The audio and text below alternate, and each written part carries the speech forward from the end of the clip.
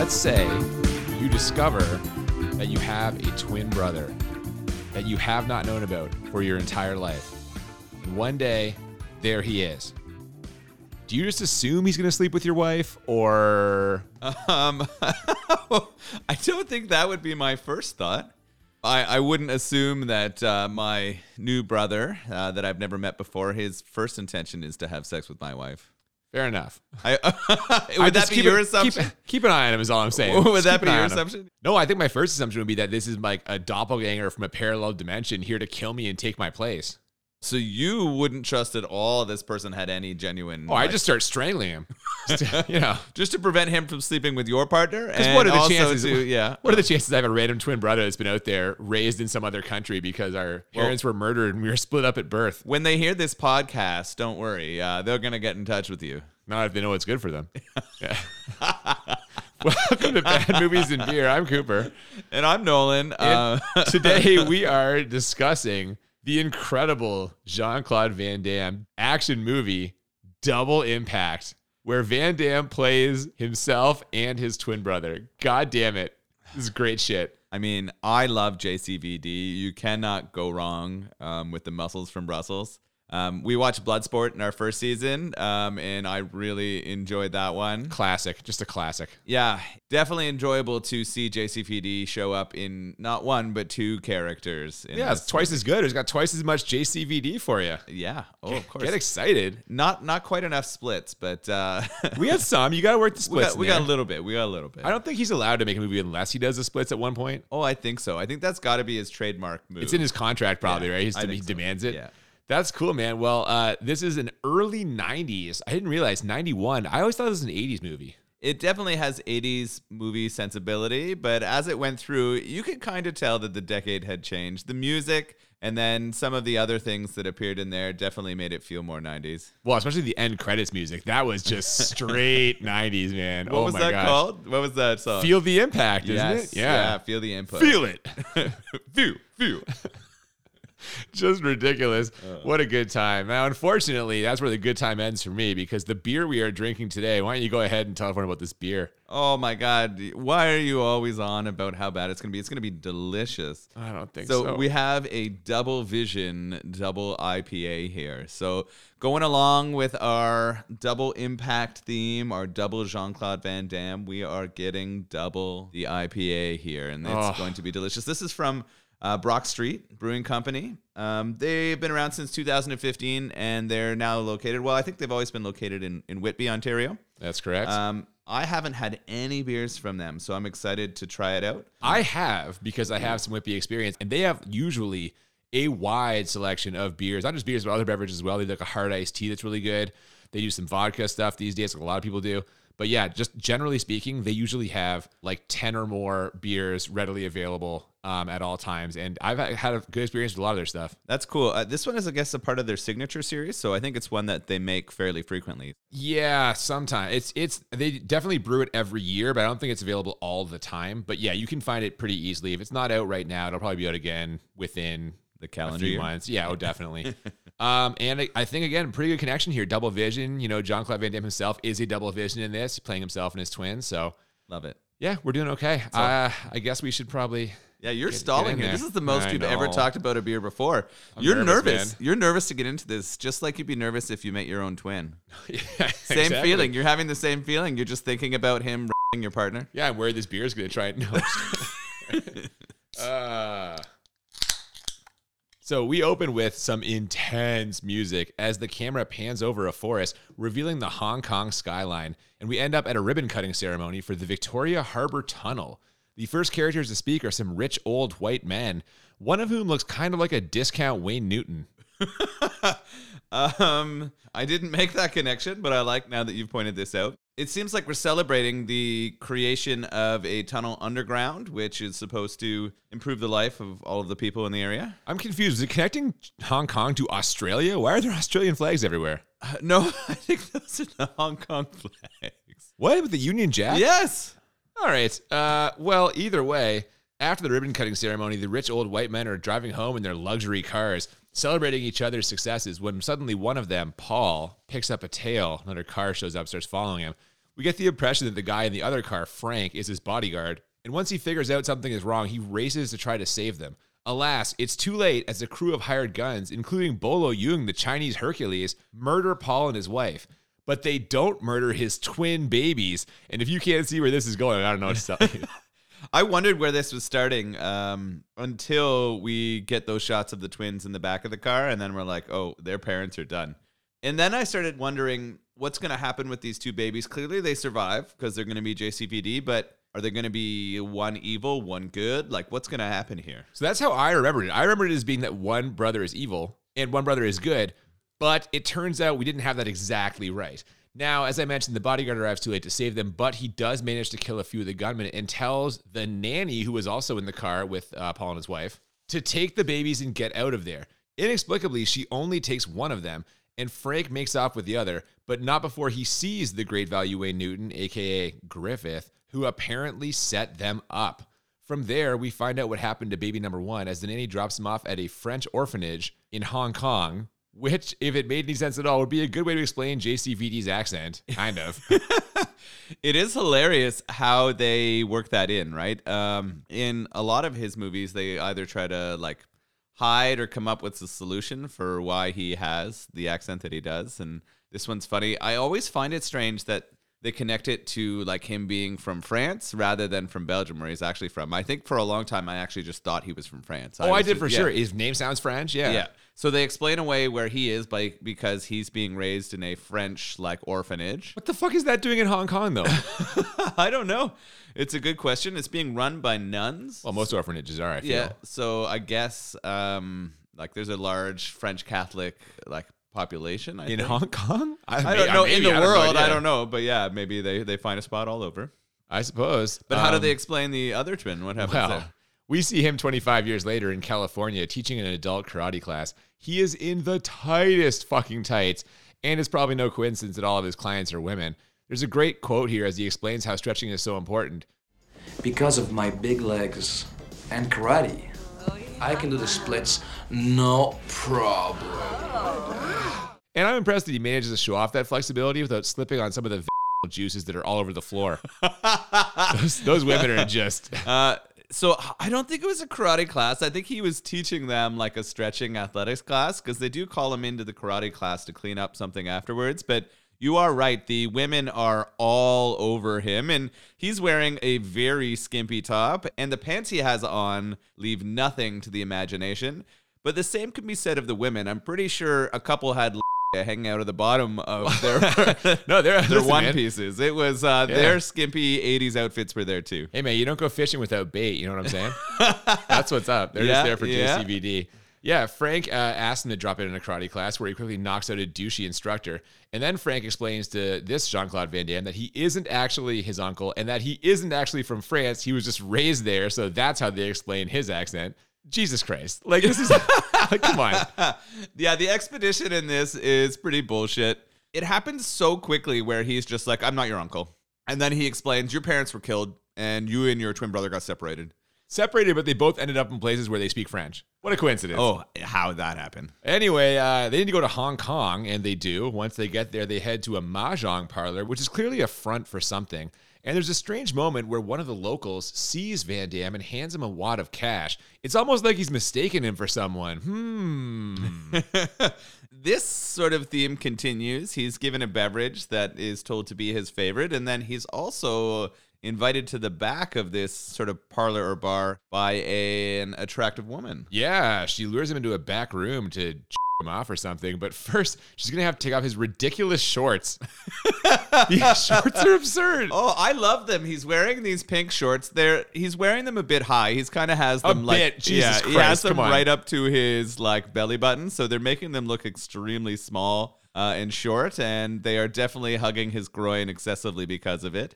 But it's funny. She opens up the zipper of these shorts and reaches in and feels his silky black underwear. And while she's touching his dick, what is he saying? Well, he tells her to keep going, first of all, and then mentions that he's got a surprise for her, a big surprise, a huge surprise. But before any of this can go anywhere, the other and clearly more badass Jean-Claude Van Damme comes in, Turns out this is his lady. He doesn't take kindly to some same-faced imposter trying to get an old-fashioned from her. So he knocks him out with a headbutt. Is this where you got the theory about if a twin came along, they would instantly try to f*** your partner? I mean, there's a couple points in this movie that sort of lend credence to that, but I mean, definitely that is something they play with in this movie for sure. Oh, for sure. But the Chad character, our California Jean-Claude Van Damme, Nerdy Van Damme, yeah. Nerdy Van Damme, yeah, he never goes there. No, he's actually a good guy, as it turns Yeah. out. Whereas his brother, Alex is his name. We get the impression he's kind of involved in some shady business. When the nerdy JCVD comes to, he wants to know what's going on, and Frank obliges, explaining to him that he has a twin brother, and that the poor man's Wayne Newton Griffith murdered their father after the completion of the harbor tunnel from earlier. And I don't know about you, but I spent this whole scene watching to see if they would ever be in the same shot. And they are at one point, but you can tell it's two different shots. They don't quite line up properly. Like badass JCVD isn't directly facing Chad when he's talking to him, right? Like they didn't quite get it right. I instantly was doing the same thing. Most of the shots are them with the other character, so not together. But when they do get to the one where they are together, you can tell it's a green screen. You can see the outlines. And you're right. Whatever point of interest they had them look at when they delivered their lines was just a little bit off. Yeah, not quite. It's okay. It's not great. It's not great. It doesn't hold up to what it would look like today, right? This would be extremely easy to do and would look incredible today, right? But you can tell it's dated with the technology they used to put them on screen together. Well, and yet this, I think, is the best scene of that in this movie. Like it gets worse as they go along, I feel. The two of them appear in the same shot a few times, and it gets like progressively worse. Well, they make the connection between them like closer and stronger throughout. And anytime there's going to have to be physical connection between JCVD and himself, it's obviously a lot harder, right? Oh, yeah. We'll get to that, though. So the plan is revenge. They're going to get revenge for the death of their father. And they set out by boat to like infiltrate this gang, I guess. Turns out it's actually some kind of an exchange as a few Asian guys come aboard with a suitcase and are about to leave with a couple of Mercedes full of cigarettes and VCRs. Early 90s. Yeah, so we think, or I think when we're going into this, that we're going to start building some information on the people they're going to take down. But really, it's Alex trying to finish off some of his own smuggling business, right? It looks like he makes his money bringing things into Hong Kong or trading them with the Chinese. Yeah, but I don't think he's very good at this because the Hong Kong Harbor Police show up like immediately. And of course, Alex thinks that the other guy set him up. They think that he set them up. So we get a giant fight. It goes sideways. This badass Jean-Claude Van Damme just kicks the shit out of all these dudes without ever taking a cigar to his mouth. And they race away, losing the cops after dumping the cars in the water and shooting them until they explode. So go ahead. I know this bothered you. Come on. What do you got? Oh, this scene was funny. I do like how they were able to dump the cars and start getting away. When they started shooting the car, though, I was visibly upset. I was screaming at the television no, because I knew what the plan was here. Okay, but at least they're shooting it with like an assault rifle. It's multiple shots. It's not one shot from a little pistol and the whole thing blows. Like, come on. Yeah, it was better than the average, like, explode a car with a gun scene. I guess that's true, but it still makes me upset. I still don't like it. Plus, the cigarettes are flammable.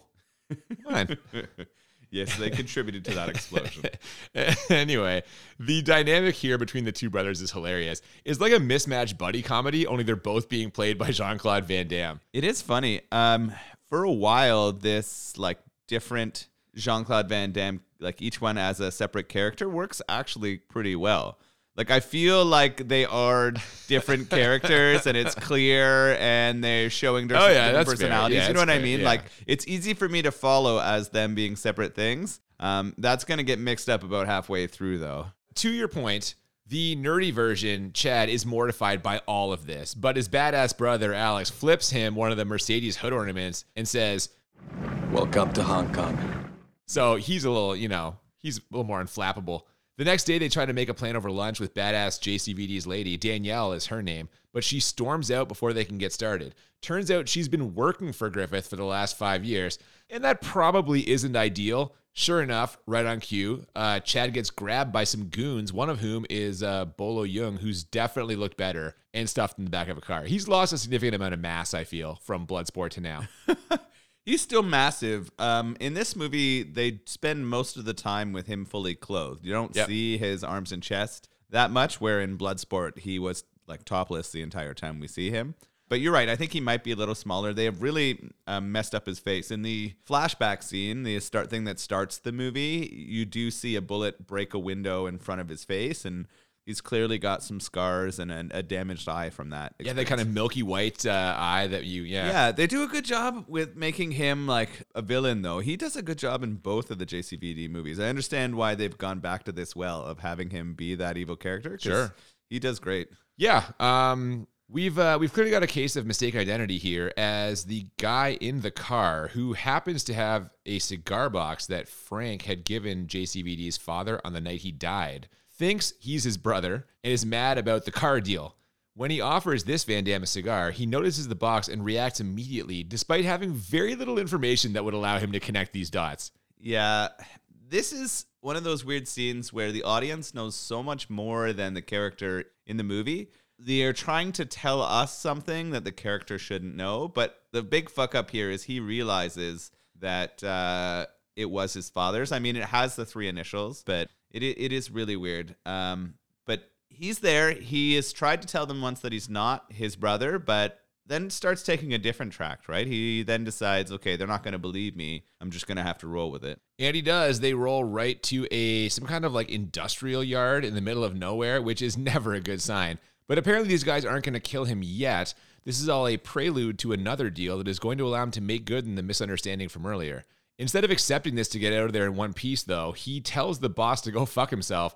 And we've got a big fight scene, which ends with Bolo Yoon karate chopping him right in the and bashing his head against the side of a shipping container. Yeah, JCVD takes it pretty bad here. He starts out pretty strong by beating the first 2 goons who come up. But he does not stand on his feet much longer. Jean-Claude gets, like you said, chopped right in the and smashed against this shipping container. Yeah, it's a hard L for him on this one. And they end up dumping him in the middle of the street in Hong Kong. He tells Frank about the big guy with the scar, and he tells Frank he's in for this revenge plan. His twin brother is in too and sits down next to him in what is our first, unfortunately, terrible green screen effect. There's like an outline around both of them. I think this was the most egregious green screen editing disagree. mistake. The truck. Oh, yeah. Okay, you're right. But this is bad too. Yeah. Let's not split hairs here. This one you see more of the green screen outline, yes, I think, than the truck one, but the truck one is just so unbelievable. Now, they decide to use the badass JCVD, Alex's lady, as a spy on the inside. And while she tries to dig for information on Griffith, the rest of them set up shop in an abandoned hotel on a nearby island. We get an infusion of comedy here as the nerdy Jean-Claude Van Damme trips going up the stairs and a bird lands on him. And then later he tries to act like a big shot but gets scared when his brother fires a gun indoors. I smell padding for this whole sequence. Maybe. They are definitely trying to add some comedy to it. It's really strange to me that there is this empty hotel, but I guess this is something that was not uncommon. Well, all I know is I've seen other movies where there are abandoned hotels, like usually in the Pacific. I know The Life Aquatic with Steve Zissou, that Wes Anderson movie, they have one of those there as well. Apparently it happens a lot, like weather, tsunamis, hurricanes, whatever, will destroy most of a city or town on an island, and those won't rebuild. Like they can't afford to, so it ends up being abandoned. It just goes there. And so I guess they use this space.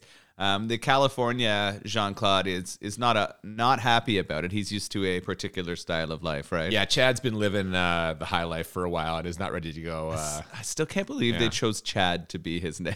I mean, it's a reasonably California, but he grew up in France. So Yeah. why is he? Yeah, I don't know. I don't know either. That night, they attempt their first strike, sneaking into a depot near the harbor where a drop is supposed to be happening, and they start snapping some necks. They also plant some explosives. They're doing a pretty good job of sneaking around until the nerdy Jean-Claude Van Damme roundhouse kicks a guy right into some boxes or something that makes a loud noise. So it's a gunfight, and Alex, the badass JCVD, shows off some pretty sweet moves here. By pretty sweet, you mean he starts rolling around on the ground with 2 handguns in his hand, and he's shooting people upside down. Upside down and shot, buddy. rolling. Yeah. Oh my goodness, it's what you expect from this kind of movie, but it was so ludicrous. You have to laugh your ass off at this for sure. I'm definitely sensing you have a favorite of the 2 JCVDs here, and maybe we should talk about it as we get to the end. But you're calling one the nerdy and one the badass. One is comparatively nerdy. The other one's the fucking badass. He's out there making criminal deals and looking intimidating. I don't know. So you feel like the Alex is the cooler of the 2. Yes, clearly. Okay, that's the one. No, you're right. Tiny salmon shorts Chad is the one that he's the badass of the pair. No, I didn't say he was more of a badass. I just wondered why you would choose him as the one that, like, if you were to choose one that you would rather be, would it rather be Alex or Chad? I don't know. Alex got some anger issues. He does some stuff later on that I do not agree with. So Chad's kind of a sweetheart. I don't know. It's hard. It's tough to say. Tough to say. All right. I did love how in this whole sequence, we just get the classic action movie trope where despite the thousands of bullets being fired from extremely close range, neither Van Damme brother gets shot. Not even a scratch. Just nothing. You can't hit him. He's just too busy rolling. And at actually one point, he is about to get shot in the back and does a roll to avoid bullets. The guy shoots the gun. It's a machine gun. He shoots multiple times, and he goes from a standing position where he doesn't see the guy to rolling out of the way. Like when he hears the click, like, come on. It's absurd. He sensed it. He had his sixth sense. He knew it was coming, and he started that roll at the perfect time. Forward roll faster than a speeding bullet. Yes, my God. Exactly. Anyway, they end up escaping in an old truck, and Frank blows the building to smithereens. This is where we get the green screen on the truck, which is exceptionally terrible. You're right. They escape on this truck, and what we have is who you call the badass, Alex. He's driving it out, and Chad is hanging on the outside. And when the two of them are in screen together, you can tell that one of them is clearly not there, and you can tell the background outside of the truck is clearly not real, too. Oh, you mean the bright, colorful night sky that only accentuates the fact that it's a fucking green screen? Yes, exactly. Yeah. Not good. After a quick, heartwarming scene where Danielle tells Alex where Griffith will be that night and then tries to eat his face, we cut to Griffith giving a toast at a formal dinner. Alex comes in with a crate of cognac for Mr. Griffith, which he hands off to a particularly douchey-looking guard who is just an awful actor.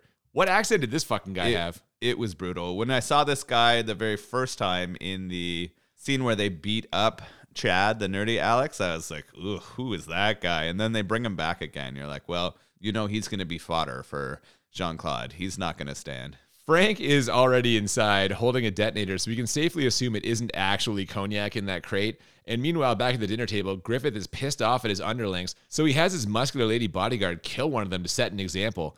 While that's happening, the other JCVD brings in another crate, which I guess is also full of explosives. It's getting really hard to track what's going on in this scene. They make this extremely confusing. It's clear that they're trying to set a trap for Griffith and Jiang, and they have this fake cognac. But what I don't understand is why both Alex and Chad are dressed the same and have the same hairstyle in this. Like the entire time, we had even praised them earlier about doing a good job of keeping it all separate. And I was like, had they fucked up in filming this and so they had to make an excuse and go back and film them looking the same? Or was this supposed to be a part of their strategy to confuse the like mafia gang people? So I think it's probably a strategy thing because essentially, well, I mean, we find out very soon. They don't know there's a second Van Damme. But like up until now, the hair has been the defining feature. Other than like their mannerisms, the hair is how, oh, that's Chad, that's Alex, right? They remove that and I'm just completely fucking lost. With this whole scene, I'm like, which one is this? Neither one of us knows.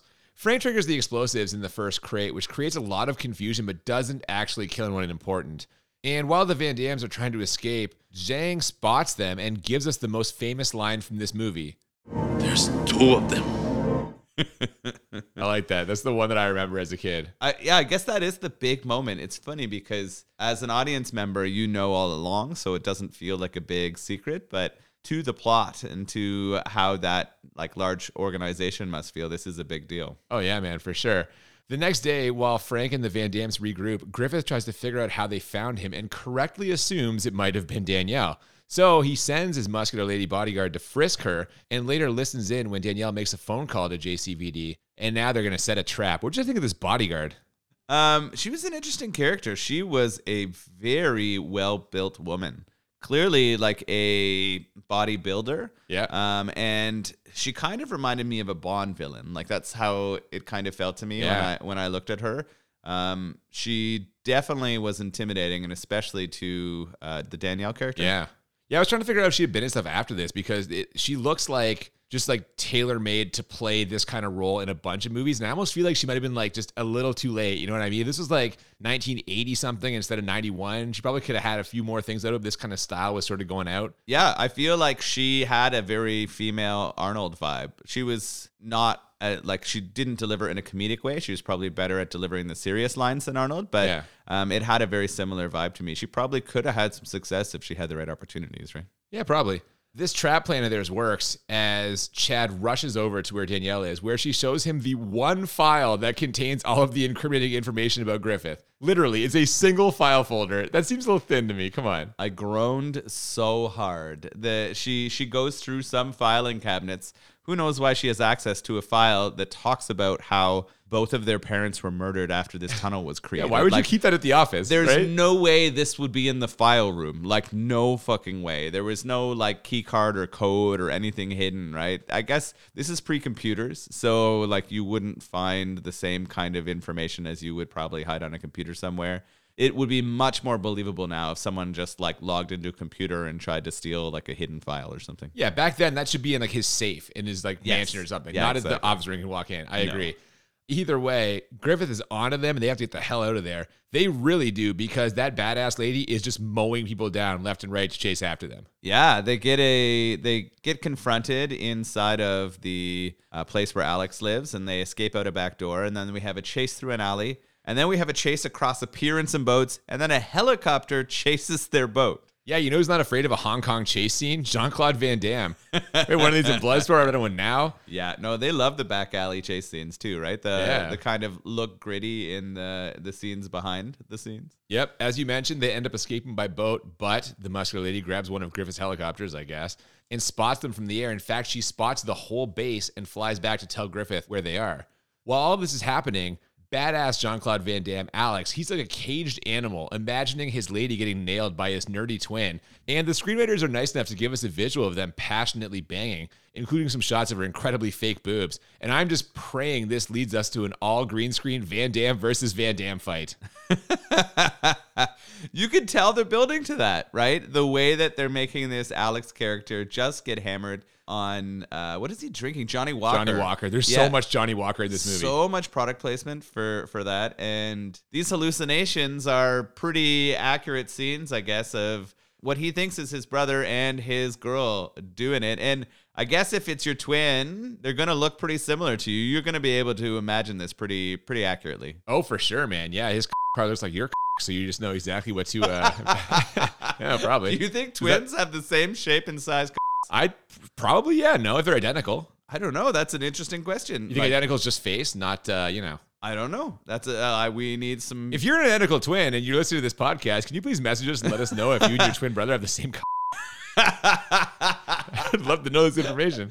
I mean, I guess this isn't kind of the internet search you want to make, but it might have results out there. It's possible, yeah. I'm sure I'm not the first person to think of this question. Anyway, while this is going on, I'm getting so excited for this Van Damme fight, and it happens as the badass Jean-Claude Van Damme, Alex, slaps Danielle and incurs the wrath of his nerdy brother, Chad. Now, they don't go green screen here, but instead just alternate over the shoulder shots with a stand-in, so you only ever see one guy's face. Yeah, you did call this. We were debating how they were going to make this happen. I mean, it made the most sense. To have them fight and try to make impact with each other on the green screen would have led to some of the fakest looking martial arts you've ever seen. It'd have been interesting if they both knocked each other out at the same time. I would have liked to have seen that shot, like where they both kick each other and then they're both, yeah. That one should have happened in this, and it didn't, but that's okay. That would have been funny, man.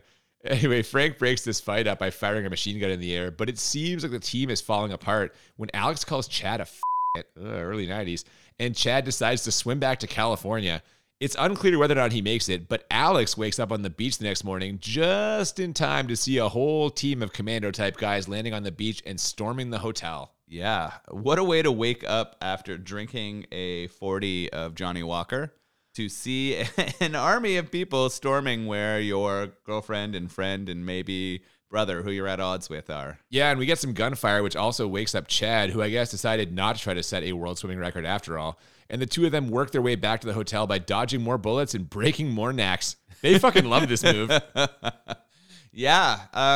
So many silent kicks to the face or neck snaps for them to take down one by one the army. It's hilarious how often these military people who had stormed the beach are either alone or just with one partner. You know that one or two people won't stand a chance against JCPD. No, especially when both partners are facing the same direction. That part fucking kills me. Come on. It's true. Now, unfortunately, by the time the brothers get there Zhang has already taken Frank and Danielle back to the mainland where they are chained up in a boiler room and just getting worked on by Bolo Yeung. Oh my gosh. Yeah, Bolo's there along with another goon who we see briefly, but they haven't introduced a lot. I call him Mullet because he has this glorious curly black mullet, and he also has what are those things that cowboys attach to their boots? Spurs. Spurs. He Yeah. has spurs, and he uses those in his fighting. Oh, he slashed one guy's throat with one earlier. Yeah, that was graphic. So we've got Yoon here, like our really strong guy messing people up, and then we've got the sort of mullet cowboy going off as well.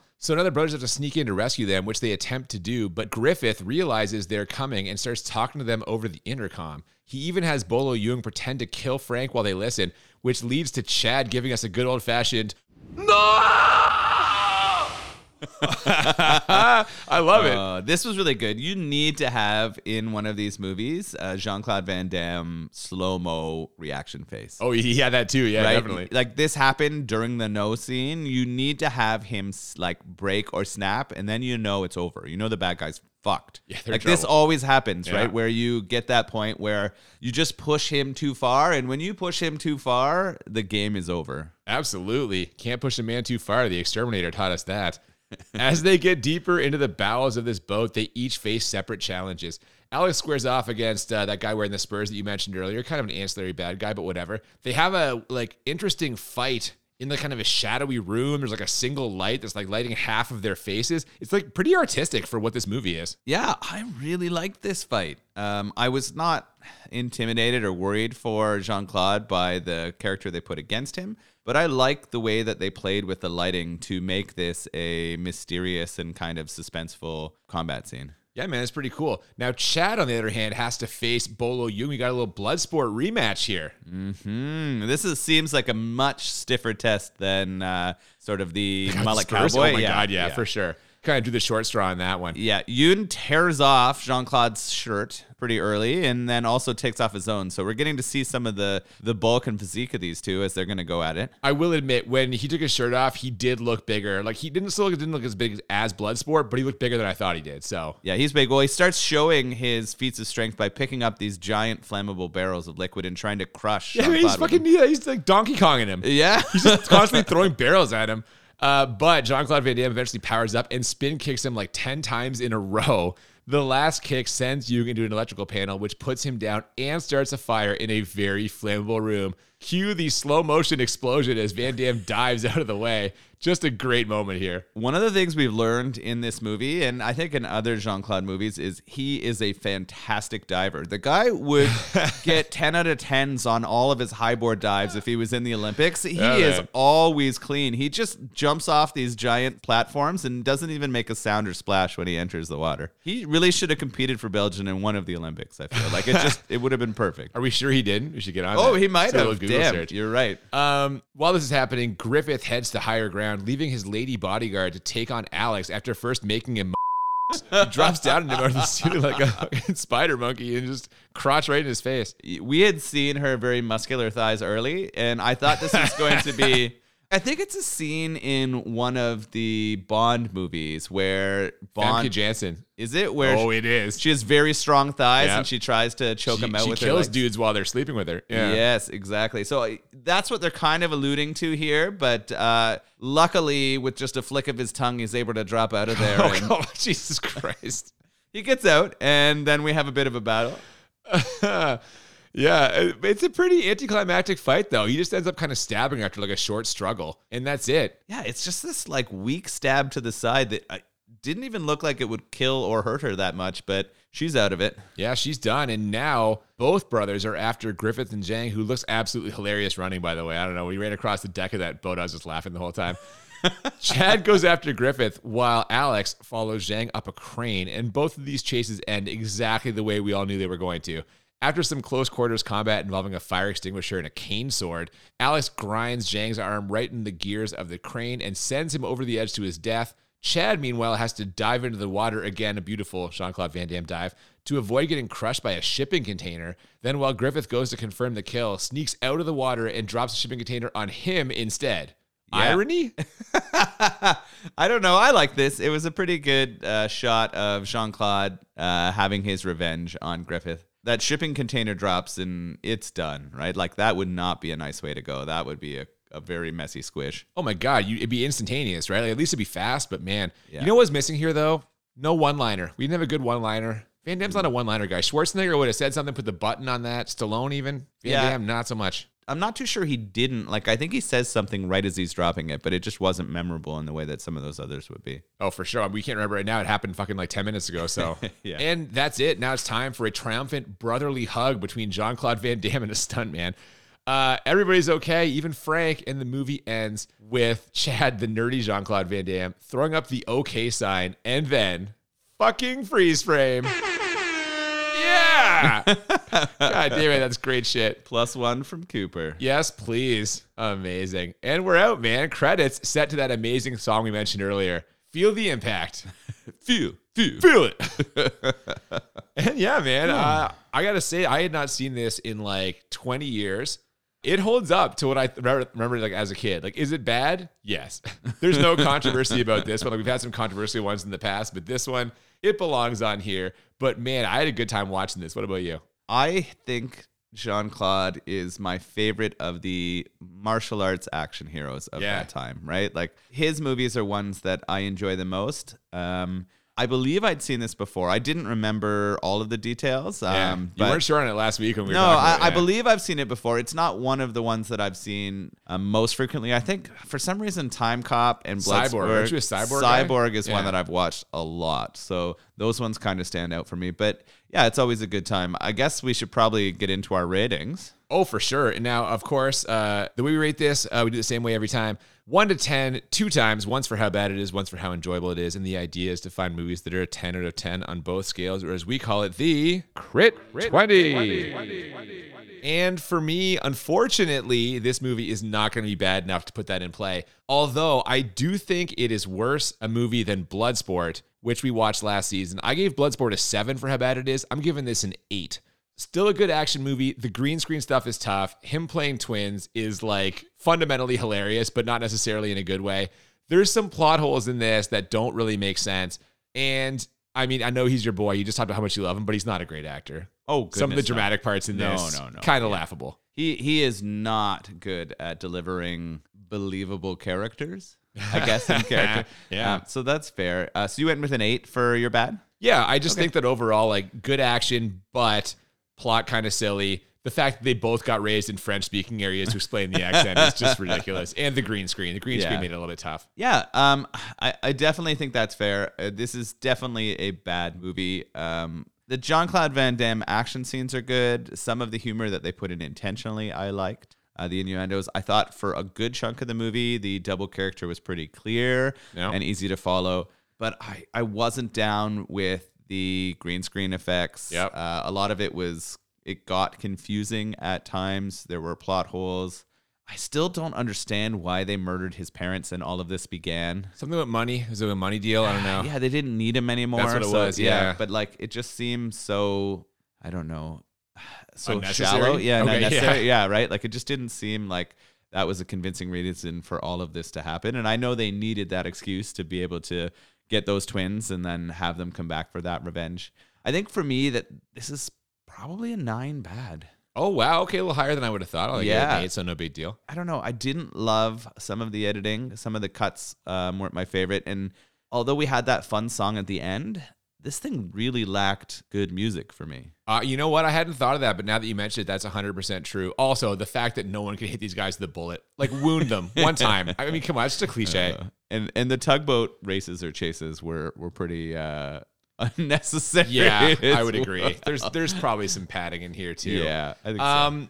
How enjoyable though for you? You're a JCVD fan. What'd you think? I am, and I did enjoy myself. I thought it was fun. It actually felt a little draggy, like in the sense that they didn't get into the really good fights in action until too late for me. I think they had to try to build the double characters for too long. But I did enjoy seeing him in those two roles. I liked and laughed a lot about how they tried to make the twin thing work with one actor, which is always fun. I think for me, on the enjoyability scale, I'm going to give it an 8. That's fair. I had it as an 8 as well, for a lot of the same reasons that you mentioned. It is enjoyable. Like I said, he's not a good actor, but watching him trying to act two different characters convincingly was entertaining.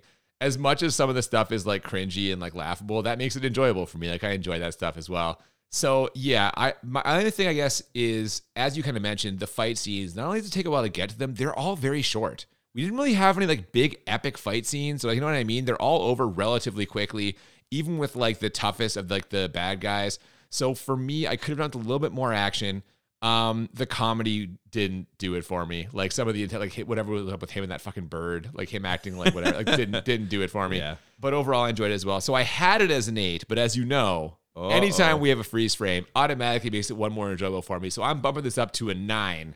9 enjoyable. I will definitely watch this again. Good time. You know what we haven't had in a very long time? What's that? Is somebody punch someone else's head off. It's been a little while, yeah. Yeah, that was my automatic +1, and I don't think I've got to drop a single one of those this season that I can remember. Well, clearly we're just going to have to try and find a movie in the future where that happens again, because it's been a little while. Did it happen in Flash Gordon? Did someone get their head punched off in Flash Gordon? Maybe. And I don't even think I added that. That could have been a 21 for me. Because we had a couple in the first season, like a few, I think. Yeah, I think there was 3 or 4. Yeah. We saw one in Jason Takes Manhattan. Definitely. We saw one in Killer Clowns. Yeah. Just trying to remember. I think there was one more as well, but whatever. Yeah, that's funny. Yeah, you might need to find a new +1 rule, but for me at least, the freeze frame puts me over the top.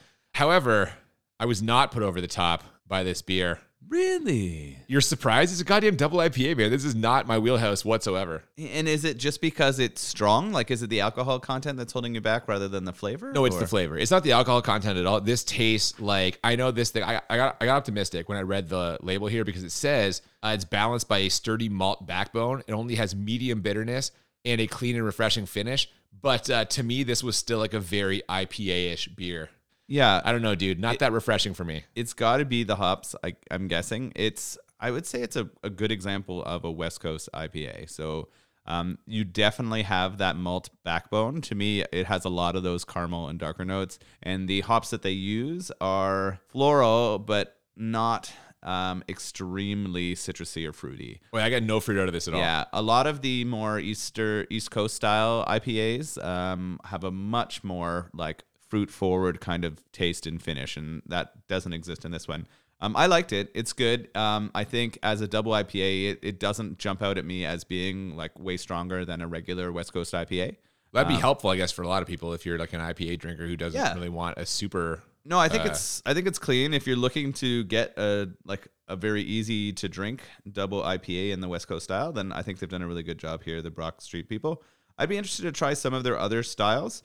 This is like the West Coast style is not my favorite IPA style, so I wouldn't crush a bunch of these, but I'm glad that I had one. Yeah, they've got a bunch of other stuff worth looking at. They do a bunch of fruited sours, which you know I love. They also have a series of lagers and like ales and stuff. Also, I know that right now they have a pretty decent holiday selection. They have a gingerbread saison. They have a peppermint stout, like a spiced holiday ale, I think. So they do a lot of stuff. We're checking out for sure. And actually, if you like hard iced teas, theirs actually tastes like iced tea. Like I've had a few that taste, you really taste like the vodka or whatever. Theirs just tastes like a legit iced tea. They have 4 different flavors. Really refreshing in the summer. So Brock Street Brewing, man, they're doing a lot of stuff down there. Worth checking out for sure. Yeah, we got to try that out. I would love to try some of those other things you talked about. That Christmas pack or that winter pack sounds delicious. So that'll pretty much do it for this week. Next week, speaking of Christmas and the holidays, next week is our Christmas episode. And as promised, 1 year ago, when we watched Silent Night, Deadly Night, our first ever Crit 20, we said to ourselves, we got to watch the sequel next year, set up so perfectly by the first one. And so this Christmas, next week, we will be watching and discussing Silent Night, Deadly Night, Part 2. Nice. Was Silent Night, Deadly Night our top rated score of all time? I gave it a 19 and you gave it a 20. So what's funny is the next time we had a Crit 20 with Human Tornado, it was also a 19 and a 20. So yeah. So the two of them are holding that, yeah. And possibly Flash Gordon. Did I give Flash Gordon a 19 or an 18? Because that was your Crit 20. Yeah, so I don't remember, so it's possible. But it was our first it was the first one ever. I'm excited. I'm excited to see this one. I definitely felt like there needed to be some more revenge on behalf of our main character there, because it didn't finish in a way that was satisfying for me. Oh, but they set the sequel up so well. Yeah, the brother's coming. Oh, he's coming. You know he's coming. Yes. That's what's happening with him. I am excited for that for sure. Yeah, that'll be next week. We'll ring in the holiday season with a good old-fashioned holiday slasher sequel. Until then, if you have not already, please follow us on Twitter and Instagram at the BMB Podcast. If you have any suggestions for movies or beers or movie beer pairings, feel free to send those to our DMs on our social media or an email at thebmbpodcast@gmail.com. Yep, like, share, subscribe, tell a friend, and join us next week for Silent Night, Deadly Night 2. Until then, I'm Cooper. And I'm Nolan. And we'll see you next time on Bad Movies and Beer. Keep it chatty. Chad was the best. No, he won't. Feel the impact.